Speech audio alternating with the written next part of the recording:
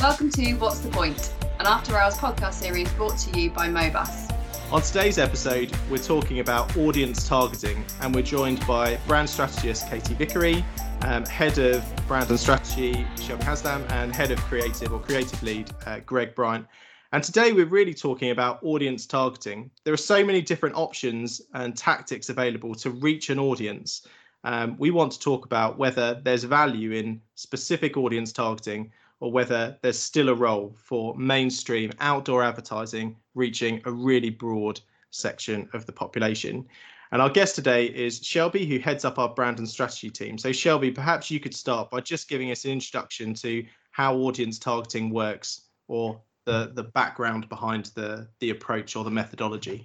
Absolutely. I guess going back, many years, it was really difficult to target specific audiences. Even if you bought, the central TV slot in Coronation Street, you were getting a certain kind of demographic, but you couldn't be much more specific than that. Now, of course, particularly with digital channels and with the ability to track people behaviourally, really by very close targeted demographics, there's a real ability to be very, very specific about the people that you want to talk to. And that sounds great because, of course, what advertising and marketing has always been concerned about is wastage, about the number of people who will see your ad who are never going to want a Zimmer frame or, some light up trainers. So that targeting should make advertising much more effective in that you can pinpoint your audiences and therefore, target your money to the people who are most likely to buy your product. The problem is, for lots of marketeers in particular, that means that we have to actually really understand who those target audiences are and profile them effectively. We need to then make sure that we do use the right media to target them. And we also need to adapt our messaging, because it might be in actual fact you've got 2 or 3 different audiences who are absolutely right for you, but their motivations and their buying behavior is very different. So in the old days, you'd do an email and you'd bang it out to your whole database. These days, we're increasingly challenging clients and marketeers to say, actually, segment that database. You've got 5 or 6 different groups there. That means 5 or 6 different emails and potentially different frequencies and different contact strategies. So while I think audience targeting is a fantastic opportunity, my goodness, it's bringing an awful lot of work for marketeers. And therefore, I don't think it's particularly been harnessed to the full scope that it possibly could be. That's fantastic. Katie, is there anything you want to add to that? Yeah, I think this day and age, people, if you think about our consumers, you're so used to receiving personalised content from brands now. If you do get an email, you expect it to be, dear Katie, and, include information that is unique to you. I think that is an expectation that people have now. Where I think there's danger in personalisation, I think that, or, specific targeting, I think Shelby's touched upon it, is that, if we get it wrong. So if you've kind of got your database and you've got buckets of people who are a certain gender and a certain age and a certain job, maybe there may be people in that database that you haven't spoken to in 2 years, and so to then send them some content, you've got to think about the relationship that you have with those people on that database. You're not just sending to a bucket, you are sending to a group of people. And I think one thing that always really springs to mind is, I think we all received an absolute ton of emails at the beginning of lockdown that was a note from our CEO, and it was, I actually got an email that said, "Dear valued customer." But not valued enough to have a name, Katie. No, "Dear valued customer." So it was not personalised at all, but I was apparently a valued customer, and I, for the life of me, can't remember signing up to that email.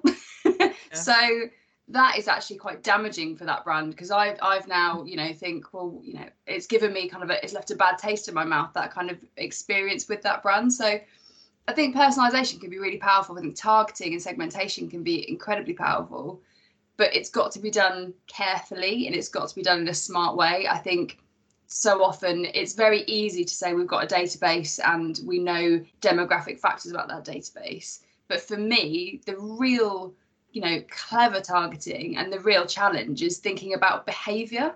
Yes. And thinking about, how people act in their day-to-day, how they respond to things. And I think segmentation can be lazy. I think it needs to be done with real intuitive information. So I think that would be sort of my take on it. I don't know what you think, Greg, if you've got anything to add. Yeah, I agree. I think there's been a boom over the years, like you said, of receiving personalised stuff. But the only thing that's personalised on it is the name. Other than that, it's the same content predominantly that everybody else in that database is getting. And actually, as users, we recognise that. In a way, I'd rather get an email that's not specifically got my name on it if the content's the same as everybody else is getting. You know, if it's an offer, I want that offer to feel like it's for me, for being a customer, not for every customer, and it's just got my name on it. But I do think that it's an interesting one, because the way that you can target people has completely changed. And I've said for a long time, and we've said it in conversations, I really believe that there should be as much creative thought goes into the channels and the way that you target people as goes into the concept of the campaign itself. There's no point in having a great concept and a great campaign and then just giving it to a media agency who fires it out in the same way that they fired out the last one, or fired out one for someone else. All of that is where you want your agency or agencies to work together to come up with the ideas of how we target these people. It should be a brief within itself. These are the people we want to hit. How do we do that now? Not just what's the campaign and what does it look like, and then go, right, that's great. We've got the concept, we've got the visual. Now let's resize it for an email. Now let's resize it for a poster. Now let's resize it for an ad. They might not be the right channels. They might not be the right channels. And also, there are so many different channels that we can target people with nowadays that, as you said right at the beginning, you can filter it down so much to the point where now I'm seeing ads on TV and I'm thinking, am I the only one seeing that? Is someone else seeing that? Whereas I remember when I was younger, although it was more generic and less targeted, like you were saying, Shelby, the centre breaker of Coronation Street, you're hitting loads of people that you probably don't want to hit. But at the same time, I remember, and I can recall ads from when I was young, and I can't do that with ads now because they're so targeted. And because everybody saw them. You go into school and everybody would be singing a jingle that was on, because although it wasn't for us, it wasn't for us as kids. There were only 3 or 4 channels. So everybody saw the same ads, and brands became famous through that. Those ads became famous through it. And in a different tactical way, that worked, because even though you might not be the target audience, at some point you're going to come into contact with that marketplace and that brand spectrum, and the fame of those brands are what bubbles up to the top. You remember them. I watched a program the other day. You probably saw it. It was it was a rerun of Britain's favourite chocolate bar, and they'd made a couple of little changes this year. But when you were going through, there were at least 30 or 40% of the ads that they showed that everybody knew the jingle for. Yeah. If I said to you a chocolate bar now, you wouldn't know the jingle for it. You wouldn't know what it was. And it might not be targeted at you. Even the ones that weren't targeted at you. Ferrero Rocher, for example, wasn't targeted at me in the 90s, but I knew it. And I knew what the ad for it was. I think there is different, even now there's different sorts of fame, because again, I saw this week Specsavers have picked up another award for Should Have Gone to Specsavers, and that is, you talk about fame these days, that's one of that, and Meerkats possibly, a couple of the campaigns that have genuinely entered the vernacular, and small children will make it that joke in the playground, and 90-year-old grannies will make that joke. Because those brands have gone truly mass and have looked for that mass fame. So I think you still can do it. But I think that at the other side, there's a fame which is, just as strong, or possibly even stronger, where you're absolutely famous, but only in your target audience. Yeah. And you look at some of the, youth brands have always done that, because they don't want to be for everybody. They only want to be for certain demographics. Yeah. And so we can almost learn from some of those niche brands that are hugely famous for their audiences, but completely unknown to others, and think, well, actually, whatever I'm producing or trying to sell, I should be trying to do that same sort of thing almost, because why waste my money on, unless you are a Specsavers or compare the market, why waste my money on people who are outside of my community? But I absolutely agree with Katie. Your community is not B, C1, C2, adults aged 25 to 55. You've got to get more granular than that, and you've particularly got to look at behaviour, because we have some fantastic, silver surfers, and we have some, some tech-resistant teenagers, and you've got to look at actually who you're talking to from their behavior much more than actually the fact they tick a box for where they live or, you know, their income.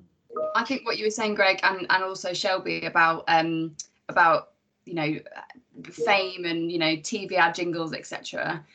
I think I almost think that it's because there are now so many different ways to reach people, that, you know, TV is one part of that mix, but there's a real danger that brands can get diluted if you don't really communicate the essence of that brand consistently across all channels. You might use them differently. You might, as you said, Greg, use outdoor in a really clever way. I mean, I've talked about Oatly quite a lot on this podcast, but I think they're absolutely amazing.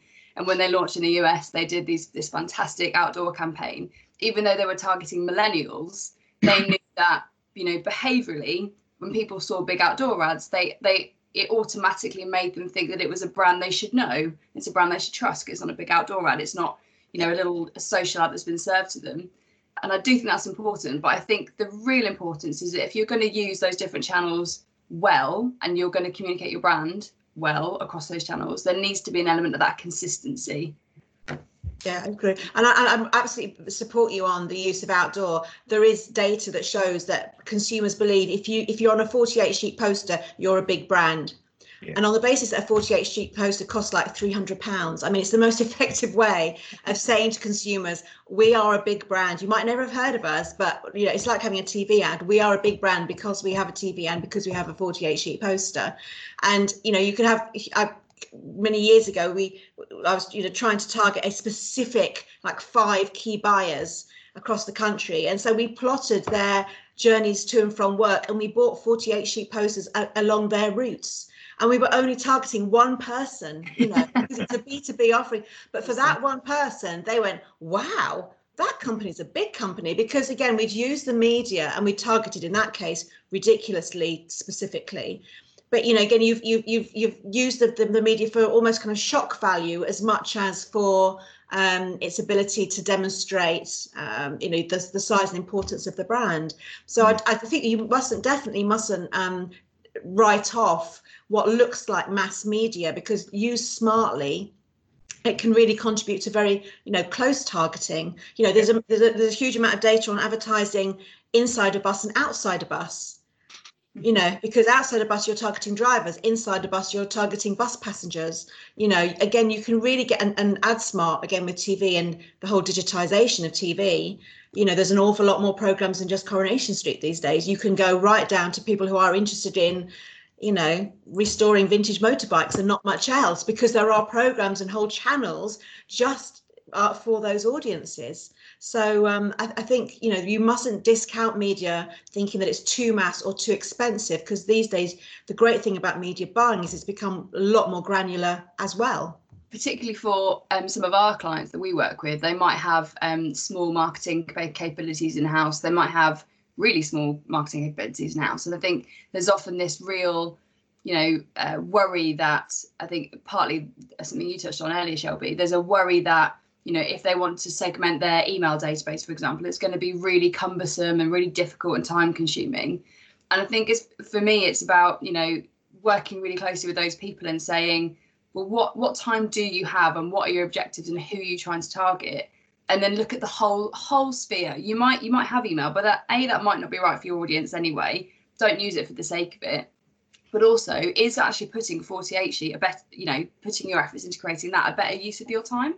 Yeah, and it can be really simple. I mean, we work a lot with, you know, messaging matrices where we just draw up, you know, the key messages for each audience. And sometimes the 3 messages are the same. You just flip the order, you know, so it might be as simple as, and just worth trying, for those different 3 segments that you've got on your database, just flip the messages to see which works best for each audience and learn from that. And then that could be something that could quite quickly, we're always looking for incremental wins, aren't we? Incremental improvements, an extra few click-throughs, an extra few purchases. And I think, and again, make sure you obviously, you know, test and measure and try things, particularly when you're doing audience-specific communications. But just the ability to do what you can do within your scope to make it a little bit better and a little bit more focused than it was before. And then critically, if you are segmenting your database and you have segments that don't respond and don't buy, dump them.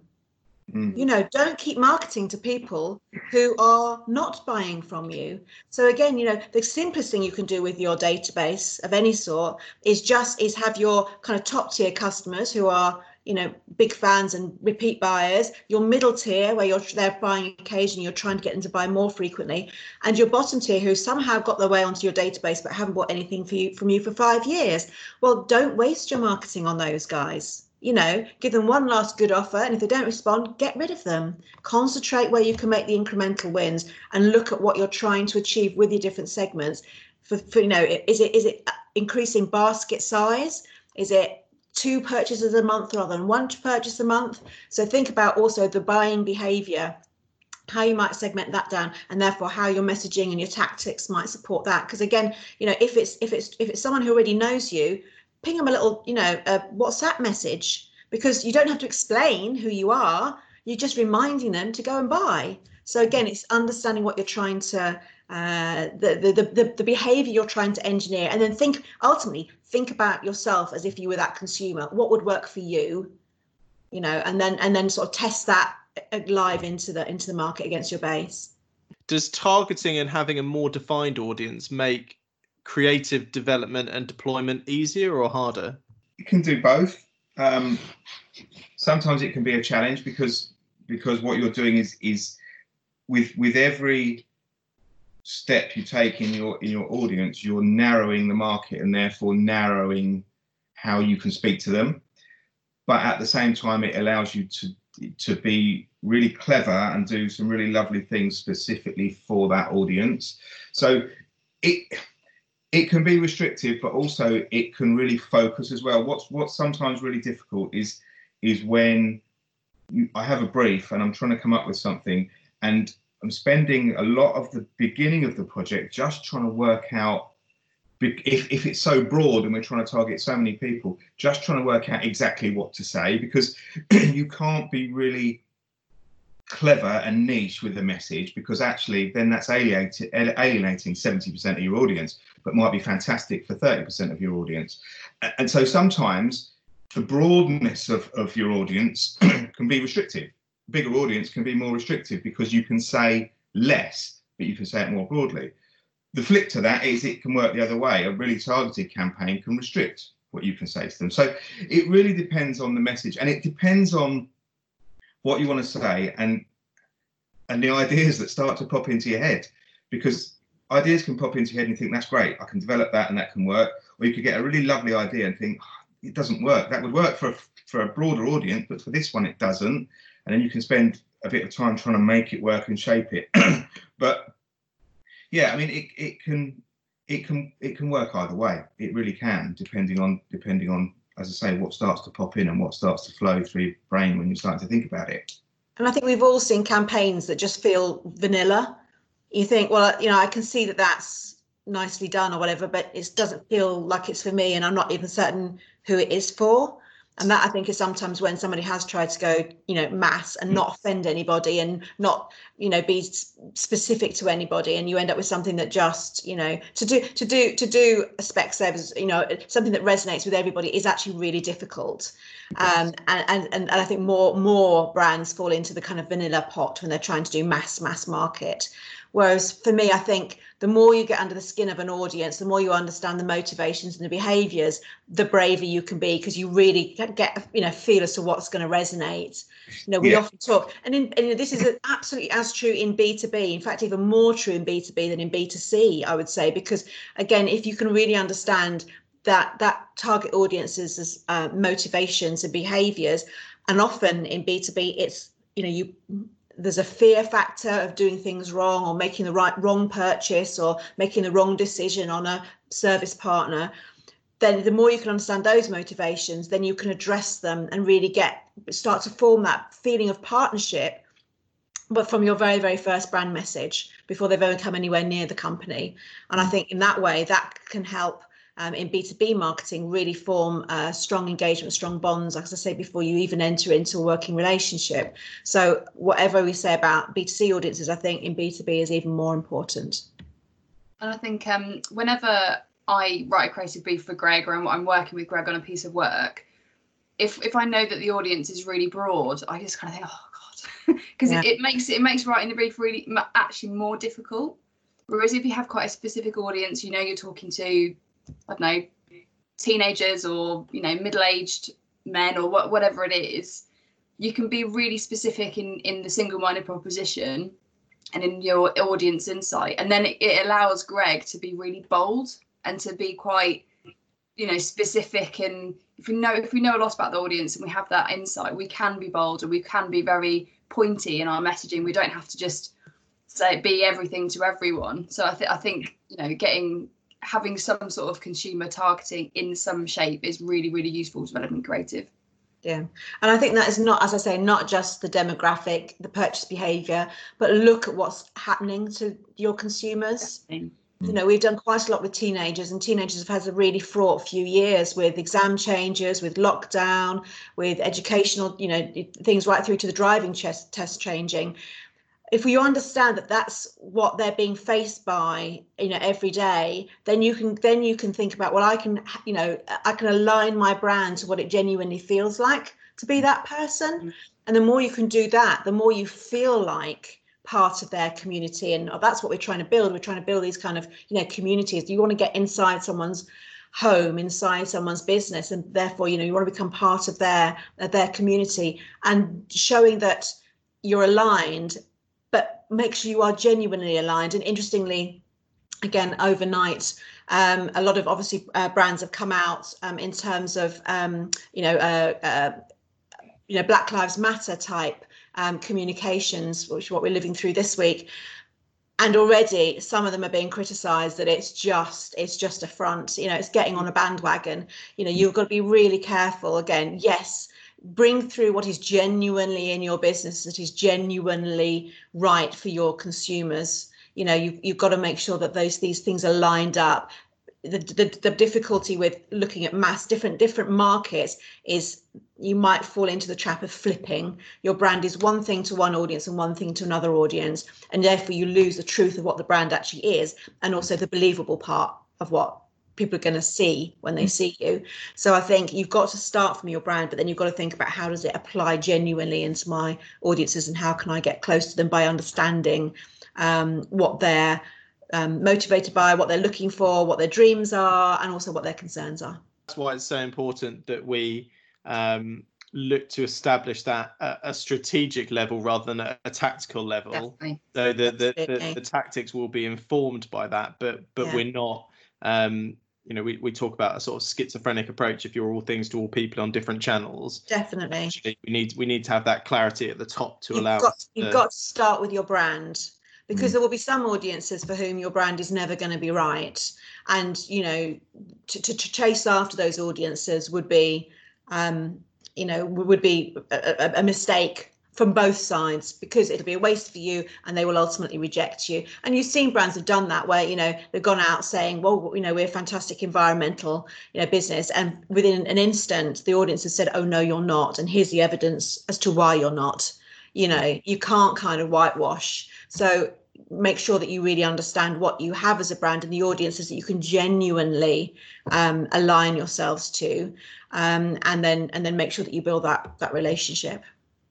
It filters down from that, as you say. Without that brand message or campaign message or whatever it is, how can you reach out to your audience? You're doing it in the dark. We have to remember that every time we reach out to the audience, and every thing we say to the audience has to have a reason. It has to have a reason, and it has to have an outcome. Otherwise, there's no point in doing it, which is why I said right at the beginning, it's so important that the rollout of a campaign or of a brand has as much strategic and creative thought as the development of the brand or the campaign itself. It's a massive part of it. There's no point in having a great campaign if you roll it out badly. There's no point in having a great rollout and a really poor campaign. The two things have to work hand in hand, and they have to have a reason. Every time that we say, right, let's try this or let's try this, why? What are we trying to achieve? Will that achieve it? If it won't, that's not what we should be doing. It's really important that we always come back to that hook of, what is this campaign or brand trying to achieve, and will this tactic do it? I think you're right. And I would also say, don't ignore mass communication, because great campaigns are often a combination of of big brand-led mass communication, supported by some really, really smart micro targeting. So, you know, there are reasons TV and outdoor is great, but equally you need to also then be on your social channels, in email, you know, really getting in under the skin to some very kind of on ad smart for TV in terms of getting some really tight targeting. And I think that often is a really good combination, because ultimately we're trying to sell, you know, more, and that is a combination still of brand awareness and then targeted tactical, you know, sales related messaging. So I'm great believe you can't do one without the other, because if you take the brand work away, you've got to work, you know, the sales related messaging's got to work super hard because you're not known. But equally, in a big brand campaign, you have to remind people to buy from you. So I think, again, look at your audiences, segment them, but think about where can I lay a level of, you know, overall brand awareness across my audiences, which could be one set of, you know, joined up messaging, and then use my segmentation to get under the skin of individual motivations as well. And that's really important, that decision is made across an entire business and including the business's leadership, rather than just by the marketing function. It's got to go right the way through the customer experience, because again, you know, right down to how you fulfill those orders, how your salesmen treat those contacts, you know, what your retail distribution looks like, that's all got to be reflected and lined up against those same segments. Because, you know, if you are a chocolate bar, are you a chocolate bar that's in Waitrose, or are you a chocolate bar that's in garage forecourts? Because again, the type of audience that you might want to you know, to target has to reflect the retail opportunity, you know, and vice versa, the kind of the positioning of the product. So all elements of the business, the website experience, the social channels, you know, as I say, the retail footprint, the sales strategy, they've all got to tie together, and they should all be informed. Because a great salesman is a great salesman because he can sit across the table from somebody and he in his mind is segmenting all the time. He's trying to find out which button is going to, you know, really work for this particular person. And that comes from natural segmentation. And all we're trying to do in marketing is replicate what a really great salesman does in the flesh. You know, and if you think about, you know, you go into a clothes shop, there'll be, you know, there'll be a couple of good, you know, clothes assistants in there and go, oh, I know, you know, I know you're a person who's, I can get you to try that skirt on and then, you know, reassure you, and then that top will come with it, and I'm working with you about but I'm asking you all the time, where are you going? You know, is this for a night out? Is this for what do you like? Do you think it's important that it's comfortable? Do you think it's important that you want to make a statement? That's what they're doing. They're segmenting effectively, and then tying the sales messaging against the motivations of that customer. And in marketing, it's as simple as that. That's all we're trying to do, but we're trying to do it to hundreds or thousands of people rather than one person.